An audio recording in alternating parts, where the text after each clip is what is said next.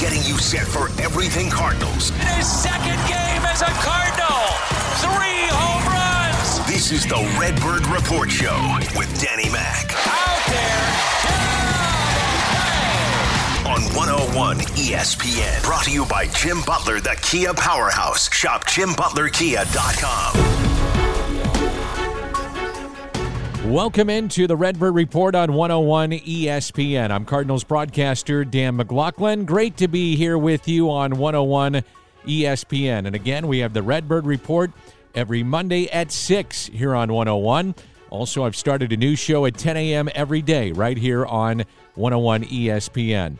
One of my guests today was Ricky Horton, the Cardinals TV broadcaster and radio broadcaster, former pitcher for the club, and my partner on the TV games. We'll hear from Rick. Also on my website, scoopswithdannymac.com, I had the chance to visit with Ben Frederickson of the Post-Dispatch. We'll dive into one of the biggest sports stories in baseball this past week, and that is the story and the future of Yadier Molina. Molina was pretty clear at the Cardinals winter warm-up in January. He wants to play at least 2 more years, and he wants to play for the Cardinals. Now he's rethought the latter part of this stance. Talking with ESPN baseball writer Marly Rivera last Wednesday, Molina explained how the pandemic and baseball shutdown have strengthened his desire to play another 2 seasons. But the stoppage, with no end in sight right now, has given him some time to think about playing elsewhere if the Cardinals can't extend him. Quote, I previously said that if it wasn't with St. Louis, that I would go home. If we were unable to come back to an extension agreement, that I would retire. But the situation with this pandemic has changed everything. Right now, I'm thinking of playing 2 more years. Obviously, St. Louis is my first option. But if they don't sign me, then I'm willing to go into free agency. This situation has changed my mentality, and all I want to do is play. End quote. Molina is in the final year of a 3-year, $60 million contract, and the Cardinals have begun discussing an extension this spring before MLB shut down spring training and delayed the season. Molina, who will turn 38 in July, notified the Cardinals that he felt that he had 2 more seasons left as the 2020 season neared, and he physically feels good enough to remain the starting catcher.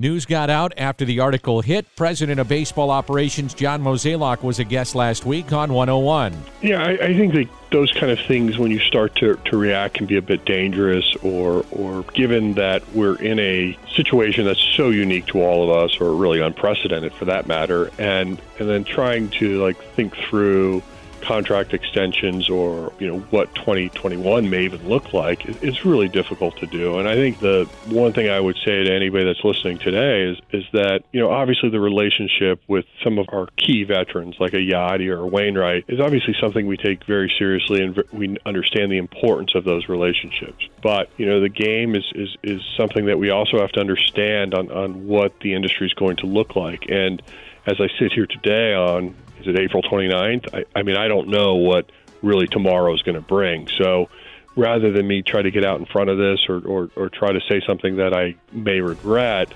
the simplest answer, the simplest approach is there's just a lot of unknowns, and we'll address it when we have to and when we can and when we feel like we have confidence to know what the future might look like. This season will be Molina's 17th in the majors, 16th as the Cardinals starting catcher. His former teammate, Albert Pujols, also made some news over the weekend as well. 0-1 to Pujols. In the air, left field, and Pujols has given St. Louis the lead. A dramatic, towering 3-run home run. Stunned in disbelief here in Houston. There it is. Number 400 for Albert Pujols.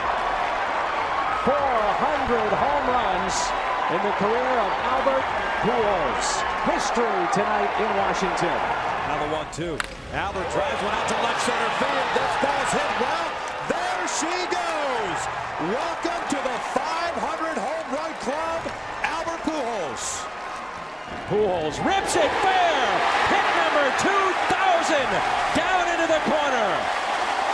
And with this double, Pujols joins Stan the Man, Brock, Hornsby, and Slaughter as Cardinals with 2,000 hits. There's a flare out to right field, and there it is. Hit number 3,000 for Albert Pujols. The 4th player in Major League Baseball history with at least 600 home runs and 3,000 hits. Joining Hank Aaron, Willie Mays, and Alex Rodriguez. Add Albert Pujols to that list. And what a moment this is for Albert with his teammates, his family here. History in Seattle here for Albert Pujols. A 2-1 pitch to Albert Pujols. Albert hits it a ton out to deep left. He gave us 11 years of memories we'll never forget. He's just given us another. Albert Pujols, who celebrated his 40th birthday in January, has already cemented his place in the Hall of Fame. There's no doubting that. But a shortened or canceled 2020 season would significantly affect his ability to reach some key milestones. He's 44 home runs from 700, 298 hits from 3,500. Only Hank Aaron has both. Next year will mark the end of his 10-year deal with the Angels, which is presumed to also coincide with the finale of his career. He isn't so sure about that. Quote, "I don't think about it that way. It's my last year under contract, but that doesn't mean I can't keep playing. I haven't closed that door. I'm taking it day by day, year by year. But you haven't heard from my mouth that I'm going to retire next year, or that it's going to be my last year, or that I'm going to keep playing. I haven't said any of that. When that time comes, we'll see. Just because you have 1 year left on your contract doesn't mean it's your last year. It could be, but it could not be." The news with Albert Pujols. Major League Baseball and its umpires have reached a deal to cover 2020 pay structure during this pandemic. The MLB Umpires Association announced that late on Friday. The umps will be paid a prorated share of their salaries based on games worked over a 182-day season. Umpires have already been paid from January through April. They'll be paid at a 50% rate in May. If even one regular season game is played this season, the umps are guaranteed about 1/3 of their salaries. Umpires generally make between $150,000 and $450,000 a year. This is kind of interesting. As part of the deal, MLB has the right not to use instant replays of umpires' decisions during the 2020 season. Most calls have been subject to video review since 2014, but MLB is considering playing regular season games at spring training ballparks that are not wired for replay. Tomorrow on 101, we'll be celebrating the life of our former colleague Chris Duncan, World Series champion in 2006, former host on 101. Tomorrow would have been his 39th birthday, and there's so many that miss Dunk and his insights. I'll visit with Brad Thompson tomorrow at 10, and I'll never forget Brad with Scott Warman on Fox Sports Midwest talking about the passing of Chris Duncan. One of them, October 2nd, 2005. The Cards playing their final regular season game at Busch Stadium 2. Dunk homering for the first time in his big league career. And the best part was watching Pop. He loved it. That was awesome. That was such a cool moment. You see right there, I mean, that was the final home run at Busch Stadium 2, a moment that will go down in history. You see all the smiles there. You see how happy everybody is for Chris Duncan. And you see the proud Papa right there. What a pretty swing Dunk had. The big-time power. I mean, put everything into it. In 2006, 22 home runs. Look, the Cardinals are not champions. We don't win a World Series if it's not for everything that Chris Duncan did and put into it. And it's this stuff, right? I mean, it's the home runs, it's the power, but it's him. It was the presence, it was the personality, everything, you know, all wrapped into one special human being. Game 5 home run in the NLCS, and of course getting an RBI in Game 1 of the World Series against the Tigers. Dunk front and center during the World Series celebration. A year that obviously all of us, including Brad, will never forget. Oh, and again, a World Series, a celebration, memories that don't happen if not for that guy. And some folks via social media, including his manager, your manager, Tony La Russa, saying, my favorite message to Cardinal fans is every time you celebrate the 2006 World Series championship, remember, we got into the playoffs the last game without Chris's clutch production. As Brad just mentioned, we miss October and so much else that made him special. Rest in peace, Chris Duncan. Also, Albert. My prayers go out to the family of Chris Duncan tonight. We had some great times as teammates in the STL. He was a dear friend and a strong competitor on and off the field. If anyone could have beat this cancer, I always believed Dunk would. Rest in peace, buddy. You will be missed. Our thoughts are with his wife, Amy, his pop, Dave, brother, Shelley, and the rest of his family and friends during this difficult time. Chris Duncan passing away at the early age of 38. He will be missed. We hope that you'll donate, raise awareness, and celebrate the life of Chris Duncan tomorrow all day on 101 ESPN. There is going to be live baseball. That's right. Live baseball is coming your way. Hi, folks. Carl Ravitch, ESPN. We are so excited. As much as I love baseball, I know you love baseball. We're going to have live baseball. That's right. ESPN and the Korean Baseball Organization come together. We will bring you live baseball every morning. In fact, starting Tuesday morning, 1 a.m. Eastern Time, the first game, opening day in Korea. They have 10 teams, 5 games. Eddie Perez and I will call the game. The monitor here will have live action from Korea. The headset's here. I can talk to people. More important, we can talk to you. We'd like you to engage with us. We'll have John Shambi call some games. Eddie, of course, Kyle Peterson, Jess Mendoza, and a whole host of others from our baseball coverage. We have it for you beginning Tuesday, 1 a.m. Eastern Time, live baseball. That should be interesting. Looking forward to that. And yes, I will be watching because I want to see some live baseball. This is the Redbird Report on 101 ESPN. Coming up next, we'll dive into Yadier Molina, his future in St. Louis with Ben Frederickson of STL Today. We are right back to it. More Cardinals talk right now. This is the Redbird Report with Danny Mac on 101 ESPN. Brought to you by Jim Butler Kia. This is the Redbird Report on 101 ESPN. I'm Dan McLaughlin, Cardinals broadcaster. Also, ScoopsWithDannyMac.com, heard daily, 10 a.m. on 101 ESPN, and the website, ScoopsWithDannyMac.com. And one of my guests every Friday is Ben Frederickson of the St. Louis Post-Dispatch, and we get into a lot of different topics, but because of the news with Yadier Molina, that has really been a focal point of some of our conversations. And Ben, I'm curious what you think of Yadi, what he said to Marley Rivera of ESPN, and the potential of playing beyond this season, whether it's in St. Louis or not. Well, my first thought was that Yadi's probably feeling some of what we're all feeling, being forced to sit at home and not being able to do your job in the way they're used to doing it. In some ways, has all made us more thankful for our jobs, right? And not to say that he was wavering on his commitment to baseball, not to say that at all, but I think the idea of retirement, he's getting a little taste of what it could look like right now. And he's telling himself, this isn't what I want right now. And he knows that what would have been the final year of his contract, which would have been this season, 2020, if it comes at all, is going to look very odd. It will be, I think long-time, historians of the game, veteran players are going to view 2020 as more of a crapshoot if it does even get off the ground. And I think what he's realizing is probably, hey, I don't want my final year to be some kind of, asterisk of a season. And I feel physically capable of playing beyond that. I thought it was a little strange at winter warm-up this year when Yadi said, hey, I want to play, I want to keep playing, but if the Cardinals don't want me back, then I'll retire. And I thought it was a nice kind of fuzzy, warm comment from him.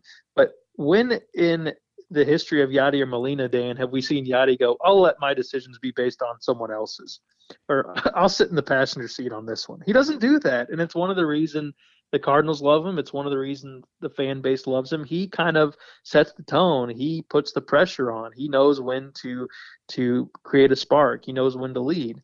And he has led, for the most part, in these contract negotiations in terms of, we can tell based off of his comments, based off of his mood, what he's thinking. And I think what he's thinking right now is, hey, I don't want my final year to be some weird year. I want to keep playing. And I need to let everybody know that if the Cardinals don't see it that way, that I am open to the idea of playing elsewhere. Do I think it will get to that? No, I don't. Do I think Yadi wants to leave St. Louis? No, I don't. And I don't think the Cardinals will let him leave.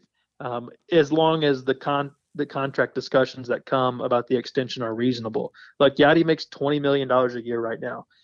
Is it realistic to give him another extension that gives him that much money? I'm sure the Cardinals don't want to do that because they see his age, 37. They see his some of his skills in decline, as it would be with any 37-year-old player. But they also see all the stuff that he does that no other catcher can do. I mean, to look at Yadi as a catcher is to misunderstand his value. He's a defensive coordinator. He's a pitching coach. He's a hitting coach. He's a psychiatrist, a psychologist, a motivator, an enforcer. He is all these things. You guys show the dugout during games, and how many times is Yadi sitting there talking over game plans with Mike Schilt? So his value is more to the Cardinals than it would be to any other team. I think the big question would be if there is some sort of a touchy point during these negotiations where Yadi feels disrespected, and that's always going to be the case. He values respect. It means a lot to him.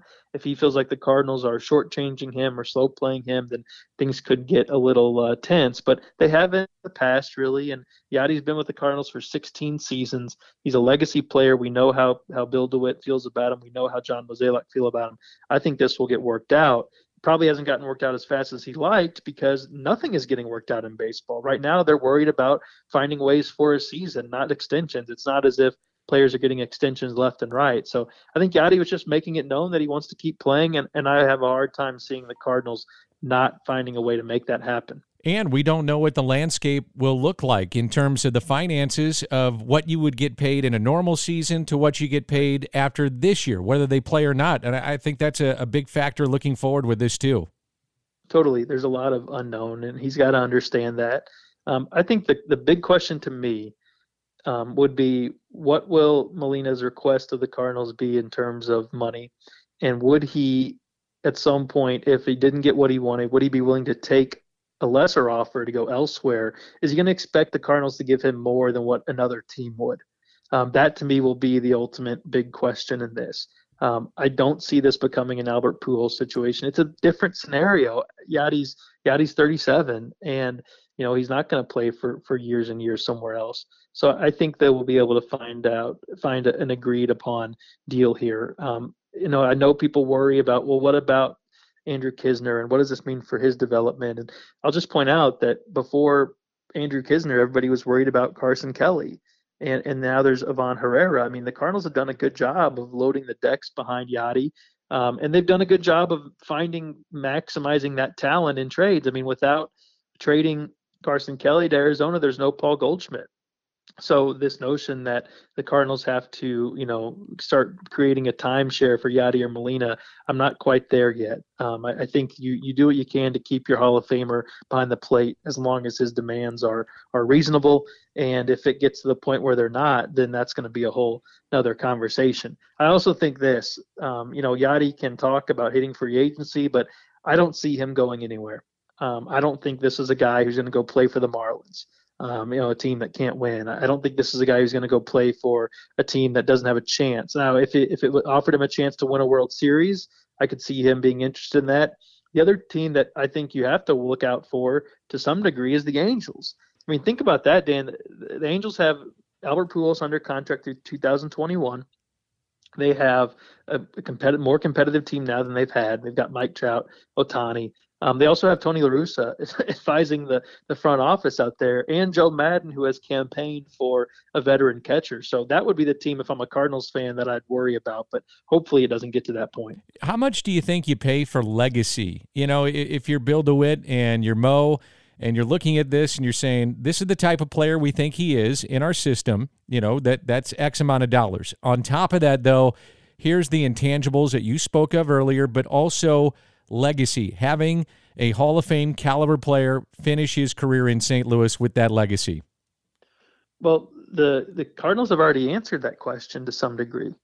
They do pay for legacy, and I don't think Yadier Molina is the player that you want to draw the hard line on with that conversation. I mean, the Cardinals stood up there and said they gave Matt Carpenter a contract extension because they wanted him to finish his career in a Cardinals uniform. They have a lot more examples like that than they do of Albert Pujols, which was in some ways its own conversation.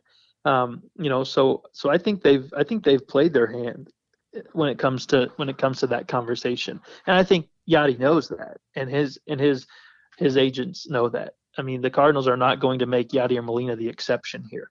And in some ways it will be, there's all kinds of different ways they could work it out. Is it 1 year with an option? Would he consider that a 2-year deal?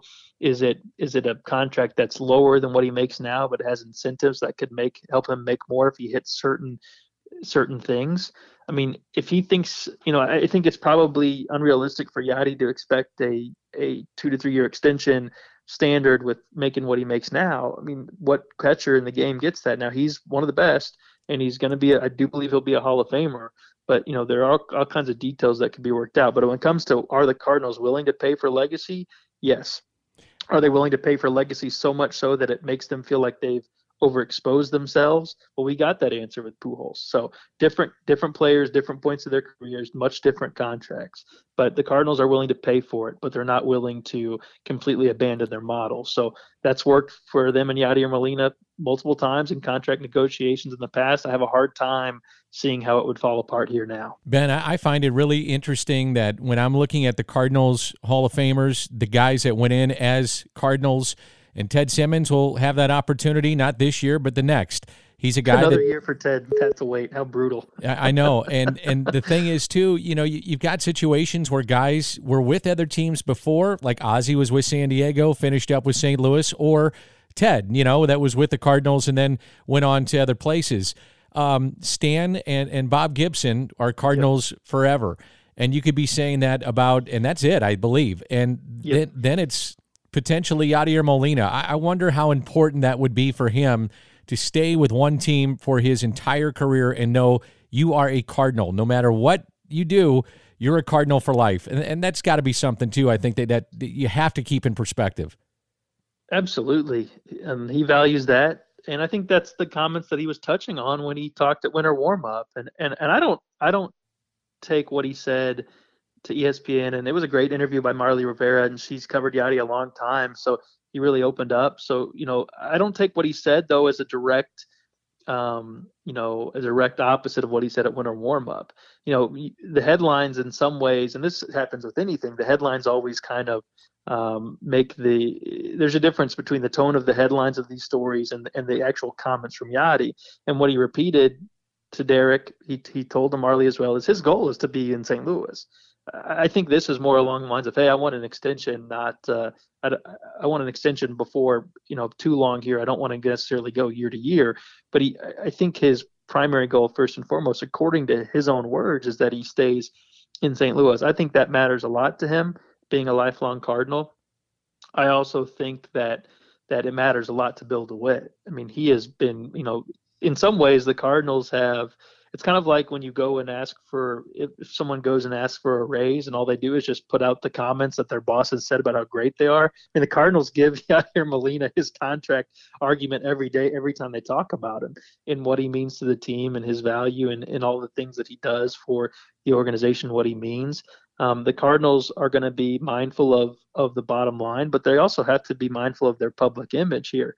I mean, you're going to experience some pretty significant fan backlash if you don't find a way to keep Yadier Molina, as long as he's not making ridiculous demands. And I don't think that he probably will be. So I think both sides value that. And I think it's one of the biggest reasons that in the grand scheme of things, we will probably be looking at this as really not a non-story because it's a change and it's news, but as something that led to a mutually beneficial end here. The other thing too is that he's still performing at a pretty high level. I mean, it's not like this guy is terrible going out there. He's still one of the elite defensive players in the game. And you can count on him getting a big base hit here and there. So that's something to keep in mind, too. If you're the Cardinals, you look at it and you say, well, is Kisner ready? Is Herrera ready? And if the answer is no, then Yadi's your guy. That's the way I look at it, too. Well, I think your answer is figure out how long you're willing to commit to Molina, then figure out what to do with Kisner. I mean, if the value for him is holding him in case something happens to Yadi, then you plug him in, then there's that. But if you feel like you're going to start getting diminishing returns because a guy who should be at the major league level is playing daily in Memphis, and you find a way to package him into something you need now, especially, if you feel good about what Herrera could be moving forward. Again, you're going to be able to find players you can groom as replacements, but you're not going to be able to find another Yadier Molina. and the one thing that I think it seems to be that the conversation seems to go back and forth is at what point could there be a spot where Yadier is kind of on the fly grooming his replacement? He's kind of pushed back against the notion of having some sort of timeshare. Now, that's right now because he feels like he can play every single day. But if it gets later on in his career, could something like that be set up? I think that's why you could see maybe a more complicated extension, something that deals with innings caught and incentives and things like that. But right now he feels good. When he's healthy, he hits. He hasn't hit as well, as he did in recent years here lately. But when he's healthy, he is an opportunistic hitter who is always a tough out.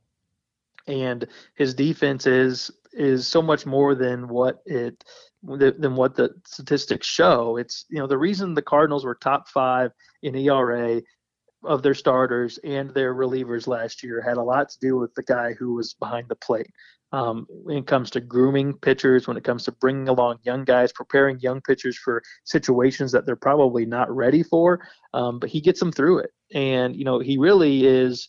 He's the furnace of the team. I mean, when it comes to their desire, they play at a different level when Yadier Molina is fired up. I mean, he knows what's buttons to push for a team, for an entire city at times. We saw that 2 winter warmups ago. I mean, he's the face of the team, and he has been ever since Albert Pujols left. So it's only gotten more prominent in recent years, and he still can play well, and he still has that burning desire to win. So I think the value of Yadier Molina goes far beyond what you come up with when you punch in his WAR. I think the people you usually hear that comment coming from are the people who are about to sit down with him at some point in the relatively near future and figure out what it will take to end this talk of him maybe pursuing free agency. But I really just see this whole thing as Yadi getting back to the driver's seat of this conversation, and it's where we should expect him to be and where he always has been. It's really interesting as we'll dive into some college news here momentarily, but there just seems to be more momentum that sports is going to return, baseball will return. You read things nonstop like I do. What are your thoughts on the potential of baseball coming back this summer? Well, I think the fact that we're getting toward more realistic plans leaking out left and right is encouraging. I like the ideas that we've heard lately, a lot more than I did of putting everybody in a vacuum sealed hotel in Arizona. I don't think that ever was going to be very possible. But as more states start to, ease up restrictions with optimism that it will go well, I think, you're going to have more teams that could play in their home cities, albeit without fans.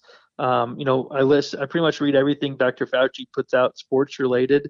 I think that the questions are going to be, when can we get to the point where we can have, very available testing in large amounts for these leagues that are trying to restart? And that's kind of a two-part question, because when can you have it, period? And when is it acceptable to do it? In terms of, you have to make sure sick people and hospitals have the tests they need before you can start using them up on baseball players. And that's a fair point, and it should be that way. But when are we producing enough tests to where we can have a pretty good system? We still haven't quite heard an explanation on what happens, what the process would be for a player who tests positive. It seems more and more like that player would just be in quarantine for a couple of weeks until they were good to go, and the team would try to continue to move on. Now, you can see the problems with that, but we're talking about getting to a point where we could have players at home, obviously kind of sealed off from the outside world, but with their families, and then minimize the contact points their families have. I think that's going to be a lot more agreeable to the players than it would be in this idea of having everybody in a hotel and they can't see anyone from the outside. Because you got to remember, the players have to agree to this. And then the other big conversation is going to be about the money and how that works. And it seems like the players are more of the mindset that they agreed to a deal about the stoppage and not so much the return. And the owners seem to think that the deal was more about the stoppage and the return. So how that works is going to be fascinating if we continue to move toward what we look like some sort of an altered season. I hope it continues moving in that direction. I'm encouraged by the news, the plans that continue to leak that seem more realistic, but I'm also willing to admit that I'm being optimistic because I hope it happens. Yeah, I think too, the main point that I take from you and reading different things is that if they can get into the home cities, that means that the players, at least the way I read it, is they wouldn't have to be necessarily quarantined. You're going to be at home and they're going to ask you not to go out and isolate, but yet you're with your families. And that would be a key point, I think, for any of the older players that have made generational money, or just any player at all, just saying, look, I got a chance to go to my own bed. I think that's something that is very, very important going forward. Maybe I'm wrong, but that's one of the ways I look at it. Well, you've seen some pretty prominent players speak out against the idea of this kind of baseball players under a lockdown scenario, including Mike Trout, who's a pretty significant face of the league. Clayton Kershaw said, I don't want to do that, and we shouldn't be asked to do that. But, these more latest ideas that have floated, and again, these ideas float with, there are a lot of details still to be worked out. Well, yeah, of course.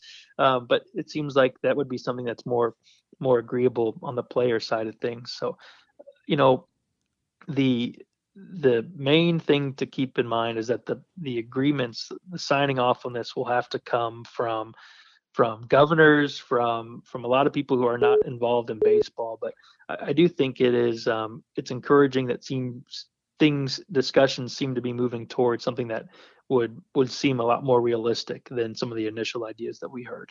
That's Ben Frederickson. You can hear him every Friday on scoopswithdannymac.com. Coming up from my show today on ESPN, we had Ricky Horton on. I'll talk it over with Rick when we come back. More of the Cardinals talk you know and love. This is the Redbird Report with Danny Mac on 101 ESPN. Brought to you by Jim Butler Kia. Back on the Redbird Report, I'm Dan McLaughlin, Cardinals broadcaster. Great to have you with us. Hopefully you enjoyed our visit with Ben Frederickson. And now we switch gears and talk to my broadcast partner and former Cardinal reliever, starter, and at times closer, Rick Horton. Rick, first and foremost, how are you getting through the pandemic right now? And I hope everybody in your family is safe and healthy. Well, it actually hasn't been bad, Dan, and I say that with full understanding that for a lot of people it has been. So, I mean, I understand that there are people that not just the economic issues that are going on, but also the health issues that people are dealing with in a very real way. I'm very sensitive to that and empathetic towards that. On our front, we've been fine. Our kids are fine, and we're just using it as a time for Ann and I just to connect. We go on a lot of walks, and I'm learning how to cook at the age of 60. So finally, I guess you can teach an old dog new tricks. But it has been a time of reading and reflection, and it just hasn't been all bad in terms of how we dealt with it. Let's put it that way. Sure. How about baseball? How much you missed the game? Well, I missed the game. I'm finding, and I'm a little surprised at this. I'm finding that I really missed the live game. I've been a student of history. I love history just in general, as you know, Dan, with all of our travels together, and I'm reading books on history, on military history. But I thought I would be just kind of able to just embrace and get behind a lot of kind of, past baseball games in the history. But I want now. I mean, I guess yes. I'm a little surprised at that, because I thought I would be a consumer of baseball past, and I'm really looking for baseball present and baseball future. I'd be remiss if I didn't ask you, because I know fans want to know if we're going to play this year. My gut feeling is we will. How about you?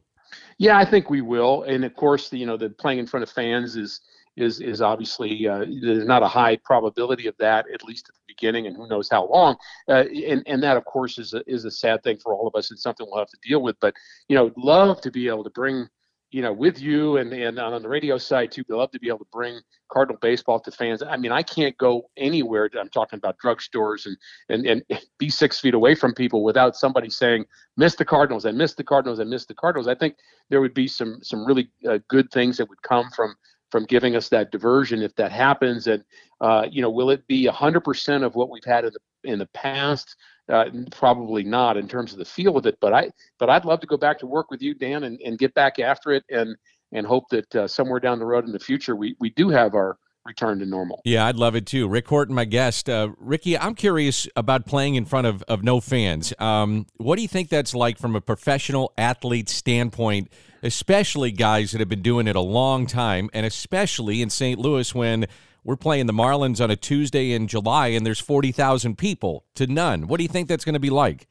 Well, for the veteran big leaguers, they're going to have to channel their minor league career, maybe their college career. Yeah. Remember what it was like to just play, because and not necessarily have to draw on the energy of the crowd. And that is a thing that obviously when you get the big leagues, I mean, it is incredible when you walk into a ballpark and there are 40,000 people screaming or booing you, whichever the case may be. It is really an electric experience. And I will say this, that there were times, and I have to reach way back in my memory banks to remember this, Dan, but there were cities that you'd go to in the National League, and at the time it was Atlanta, Montreal, Pittsburgh, that were not drawing very well, and you had to remind yourself that these were big league games that counted. But there was a mental exercise from a player's point of view and from a coach and a manager to say, look, it doesn't feel like this game counts, but it sure does. So there's going to have to be some mental toughness, I think, with players, and of course that's what they pride themselves in, is mental toughness.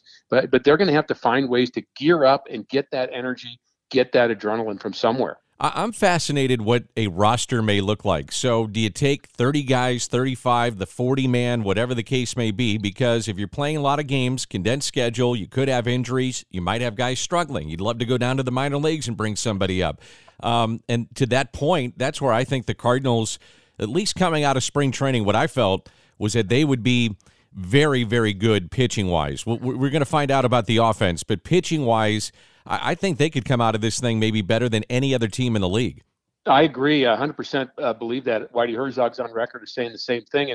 And I would say beyond that, Dan, I would say 40 is too many, personally. I mean, they may do that, but I think that would be too crowded in some ways. But if you go to 30, 32, I think that maybe is the right number as far as I'm concerned. Yeah, but it isn't just the pitching. It's if you're going to play every single day. I mean, is Yachty going to catch every day? Is Paul DeJong going to play shortstop every day? Exactly. Yeah. And so it's not. It is the pitching, yes, but it's also, do you have an Edmundo Sosa who's ready to play shortstop and back up Paul DeJong after he's played 30 days in a row, or do you have an extra second baseman? Do you have the versatility of a Tommy Edman where he can play several places? I think the more the merrier when it comes to this kind of situation, and that's certainly true of the pitching. I would be very surprised if they don't really push the envelope in terms of how soon they start relative to pitchers actually being ready to pitch. I don't think they're going to gear up to pitchers throwing 7 innings. We did that once in spring training, got them geared up to that, and then had to have the shutdown. Honestly, I think if you can get starters to go 3 or 4 at the beginning of whatever the season might look like, and you go ahead and have a 7-man rotation and just let them throw 3 or 4 until they build up. And a team like the Cardinals, yes, I think they have more starters. You have Gomber, Ponce de Leon, et cetera. And you've got Kim, who would look really good in spring training. So, several options for Mike Schilt, which I think is a plus for St. Louis. I find it fascinating, too, what veterans will be like meaning their body. A Wainwright now gets 2 to 3 months off. Yachty can rest his body. Those kind of guys, those types of players in the league, how they respond after being amped up for spring. Now you're down. Now you have to get it back going again very quickly. I think that's kind of a neat part of this to see who responds and who doesn't. It's going to be fascinating to see, how players are ready for whatever happens, whatever. And again, no one knows that, we end up saying a lot of what John Mozeliak's been saying lately is, I don't know, because that's what you and I say that to each other a lot when we chat, and, you just don't know what you don't know. But the point is, at some point you're going to have veteran players that are going to have to get ready in a hurry. So if you're a veteran player, Dan, as we know, and it's spring training, they get there early February, and then they end up playing games by April 1st, just roughly. But their work starts in November, so you have to back up 2, 3, 4 months to get ready to where they're game ready for April. So now the unknown of what's going on right now is a detriment to a player, veteran or otherwise, that probably should be thinking, okay, so I have to believe this is like my mid-February time or maybe my early January time. What am I doing then to get ready for a season? Because the reality is it's going to be a rush once the decision is made. It's not going to be 3 months and then we're going to go after it. It might be a month. So you're going to have to kind of get ready as if the season's going to start in a month, which means early spring training. You're going to have to be in early spring training shape without having spring training. And I think that's going to be a challenge mentally and physically, again, whether you're young player or old player. When I've been asked about this, I said baseball, it's an outlier this year. It's a blank canvas. So if we have realignment with divisions, if we're playing doubleheaders that have 7-inning games, extra innings, you start with a runner at second base. I don't like it, but if we had to do it, we do it. There's all kinds of things that we hear about. From your perspective, what do you think about all those different things that are being rumored about? Well, my perspective would be, I think I'm not speaking for every fan because every fan is different, and every broadcaster is different, every player is different, and we all have our opinions, and that's what makes the game so interesting. I really do believe that. I mean, it's one of the things I've loved about baseball is, it's kind of hard to have a definitive right or wrong about analytics, old school. Do you hit and run? Do you bunt? I mean, all those things are, to me, what makes baseball interesting. Do you take the pitcher out? Do you leave him in? But what I believe personally, as a fan of the game, I would rather see less changes than more changes, because we're already going to have changes thrust upon us, meaning nobody in the stands. That's going to be weird. So I prefer to have the teams playing in their home ballparks, so at least it has a feel for that as you're watching on TV or listening on the radio. So you have a little bit of a feel for, okay, it's not normal, but it's still the big leagues. And so I think any changes beyond that, if you go to electronic umpires, if you go to the second base, I wouldn't be in favor of that. Even the DH in the National League, which I know is certainly possible. The more changes that you make, I think for the fan might make them a little disenchanted. Maybe too much change too fast. I think, I read a book years ago called Managing Change, and there is a real art to managing change when you're in corporate America. Mm-hmm. You have to do that very adeptly, and I'm concerned that too many macro changes will actually hurt the product and hurt the viewer and the fan. Now, again, I'm not speaking for everybody, Dan. I'm just speaking for myself. I don't think, Rick Horton, there's any way I could see Yadier Molina in another uniform playing Major League Baseball, but he has come out and said that he wants to play beyond this year. We know that his 3-year deal, that extension, is up after this season. The pandemic has made him kind of rethink of what he wants to do in his future. I don't know about you, but I can't see him playing anywhere else. I think the legacy stuff, all of it matters, and I do think he'll finish up in St. Louis. What do you think? I hope he does. I believe he will. I don't fault him for making the comments that he made. Everybody's kind of at a regroup moment right now in terms of, well, wait a minute, he would have thought by this time he would have had 30 plus games under his belt, and he would then, and the number of at bats and home runs and RBIs and all the things that Yadi amassed in his career headed towards the Hall of Fame are very important to him, as they should be.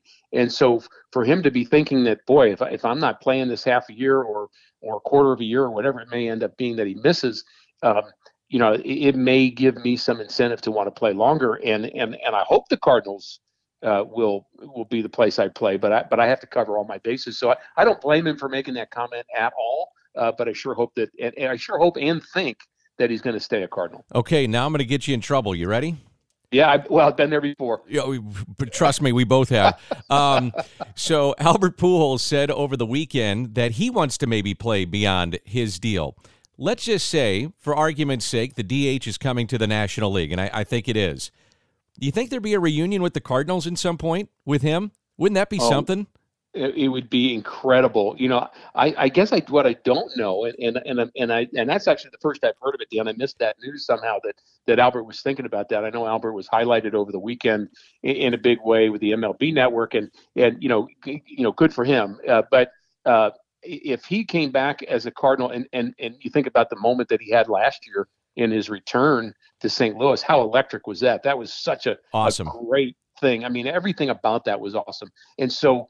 Maybe that fuels the fire of this kind of conversation. What I don't know is how the service contract fits into that he has with the Angels. Sure.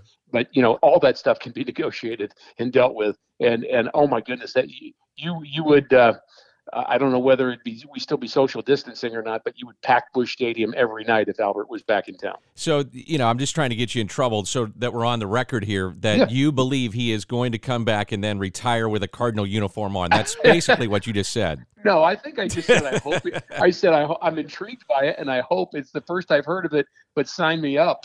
Oh man, it would be awesome. Now, I'm not the one paying them, of course, and I'm not the one negotiating all those deals. But let's just say, if you think about it from a visionary standpoint, from a career capstone standpoint, just how meaningful that would be to so many people. Of course, he has great friends and great relationships where he is now. But it's certainly worth dreaming about. Let's put it that way. Yeah, it would be something else. I'll wrap it up with this. I'm going to stay with you on Albert here because there's so much over the weekend on MLB Network was dedicated to Albert, and then the report coming from ESPN about he's not ready to talk about retirement yet, not getting ahead of himself, but just doesn't want to talk about it yet. What's your favorite moment with Albert? Because you knew him on a very personal level and know him on a very personal level. We've all seen the moments on the field, but do you have one that stands out for you? Well, I had personal moments with Albert because I was close to him, and what I remember about the personal moments with him, not on the field stuff, but how on any given day I would walk by Albert and he would have that stone-faced look, and he would walk past me like he'd never met me in his life, and I'd just walk by him. The next day I'd walk by Albert. Big hug. His eyes would light up. He'd come and hug me and tell me that he loved me. So honestly, that's Albert. I mean, and I actually admire that about a competitor, that you get so locked in that you don't even really kind of see what's right next to you at times. But that's how intense of a guy he was. But those memories of those Albert hugs personally are really meaningful to me. I have several specific things that I can think about in that regard. But just the reminder, honestly, the reminder this weekend of some of the games that I had an opportunity to work, where he had the 3-home run game on the Buddy Day at the ballpark, when they had the parade for the Down syndrome community, and we had Didi Pujols in our booth talking to her. I mean, that's pretty special, because that's one of those games that kind of transcends baseball itself, and it gets very personal, and that's probably the one that sticks out the most to me. Before I let you go, I'd be remiss too if I didn't bring this up. The Cardinals Hall of Fame voting ended, I believe, on Friday, so we're going to find out who makes it into the Hall of Fame this year, and hopefully we'll have a ceremony and it'll be the pomp and circumstance that we're accustomed to. But you could have two of your former teammates going in. I think there's a great shot that John Tudor goes in and Tommy Herr, and Tommy, in my mind, gets overlooked of just how good of a baseball player he was in that time, and I know you feel the same way. Yeah, I do. John Tudor, people know about his string of wins that he put together in '85, and the 3 years running, it was really the best pitcher in the National League, I would say. You wouldn't want to oppose him. Not an electric stuff guy, but just an unbelievable competitor, and certainly he deserves it, and everybody on that list deserves it. But the question is kind of who do we think who are we handicapping to get in there? But Tommy Herr, the thing about Tommy is you really have to look beyond the numbers with Tom Herr, because he was the team leader in the 80s. He played on the 82 World Championship team, was there in 85 and again in 87. So, he was as much a part of the 80s success as any player. And you certainly throw Ozzie into that too. But the two of them together were critically important. And Tom was really, again, our leader in so many ways. I still have a heart for Keith Hernandez, because I know how much this would mean to him, but I know it would mean a lot to Tom and John Tudor as well. So, I know they'll all get in at some point, and so I'm not kind of too worried about those guys. But you just hope sooner than later for the guys that you played with and know and really care about. Ricky, thanks so much. Great catching up, and soon enough we'll be back in the booth calling baseball. Can't wait for it. Yeah, I can't wait either, Danny. That's Rick Horton. This is the Redbird Report. I'll have a little news on what Amy Duncan, Chris Duncan's wife, is doing for Dunk. We'll be celebrating his 39th birthday, which would have been tomorrow, on the station all day long. That's next on 101 ESPN. More of the Cardinals talk you know and love. This is the Redbird Report with Danny Mac on 101 ESPN. Brought to you by Jim Butler Kia. Just about done with the Redbird Report here on 101 ESPN. I'll be back with you tomorrow at 10 a.m. Scoops with Danny Mac. And this is off the livingduncan.com website in honor of Chris Duncan, to raise awareness for cancer and research and to raise money. And this is from his wife, Amy. On Tuesday, May 5th, that's tomorrow at 8:30, Chris would be turning 39 years old. In his honor, I will still celebrate his birthday with the lighting of a candle for 16 minutes. I invite you to join me on a live Zoom call and light a candle in your home to share in his memory. Sing him happy birthday, dance, pray, be in the stillness, or do a combination of what feels right for you. RSVP by completing the form below. I will email you an invite on May 4th, which is tonight, with a link to join the Zoom call so we all can gather. It's limited to 100 people. Very well done by Chris's wife, and that's Amy Duncan. That does it for the Redbird Report. I'll see you tomorrow at 10, and we'll celebrate the life of Chris Duncan. That was the Danny Mac Report on 101 ESPN. Brought to you by Jim Butler, the Kia Powerhouse. Shop JimButlerKia.com.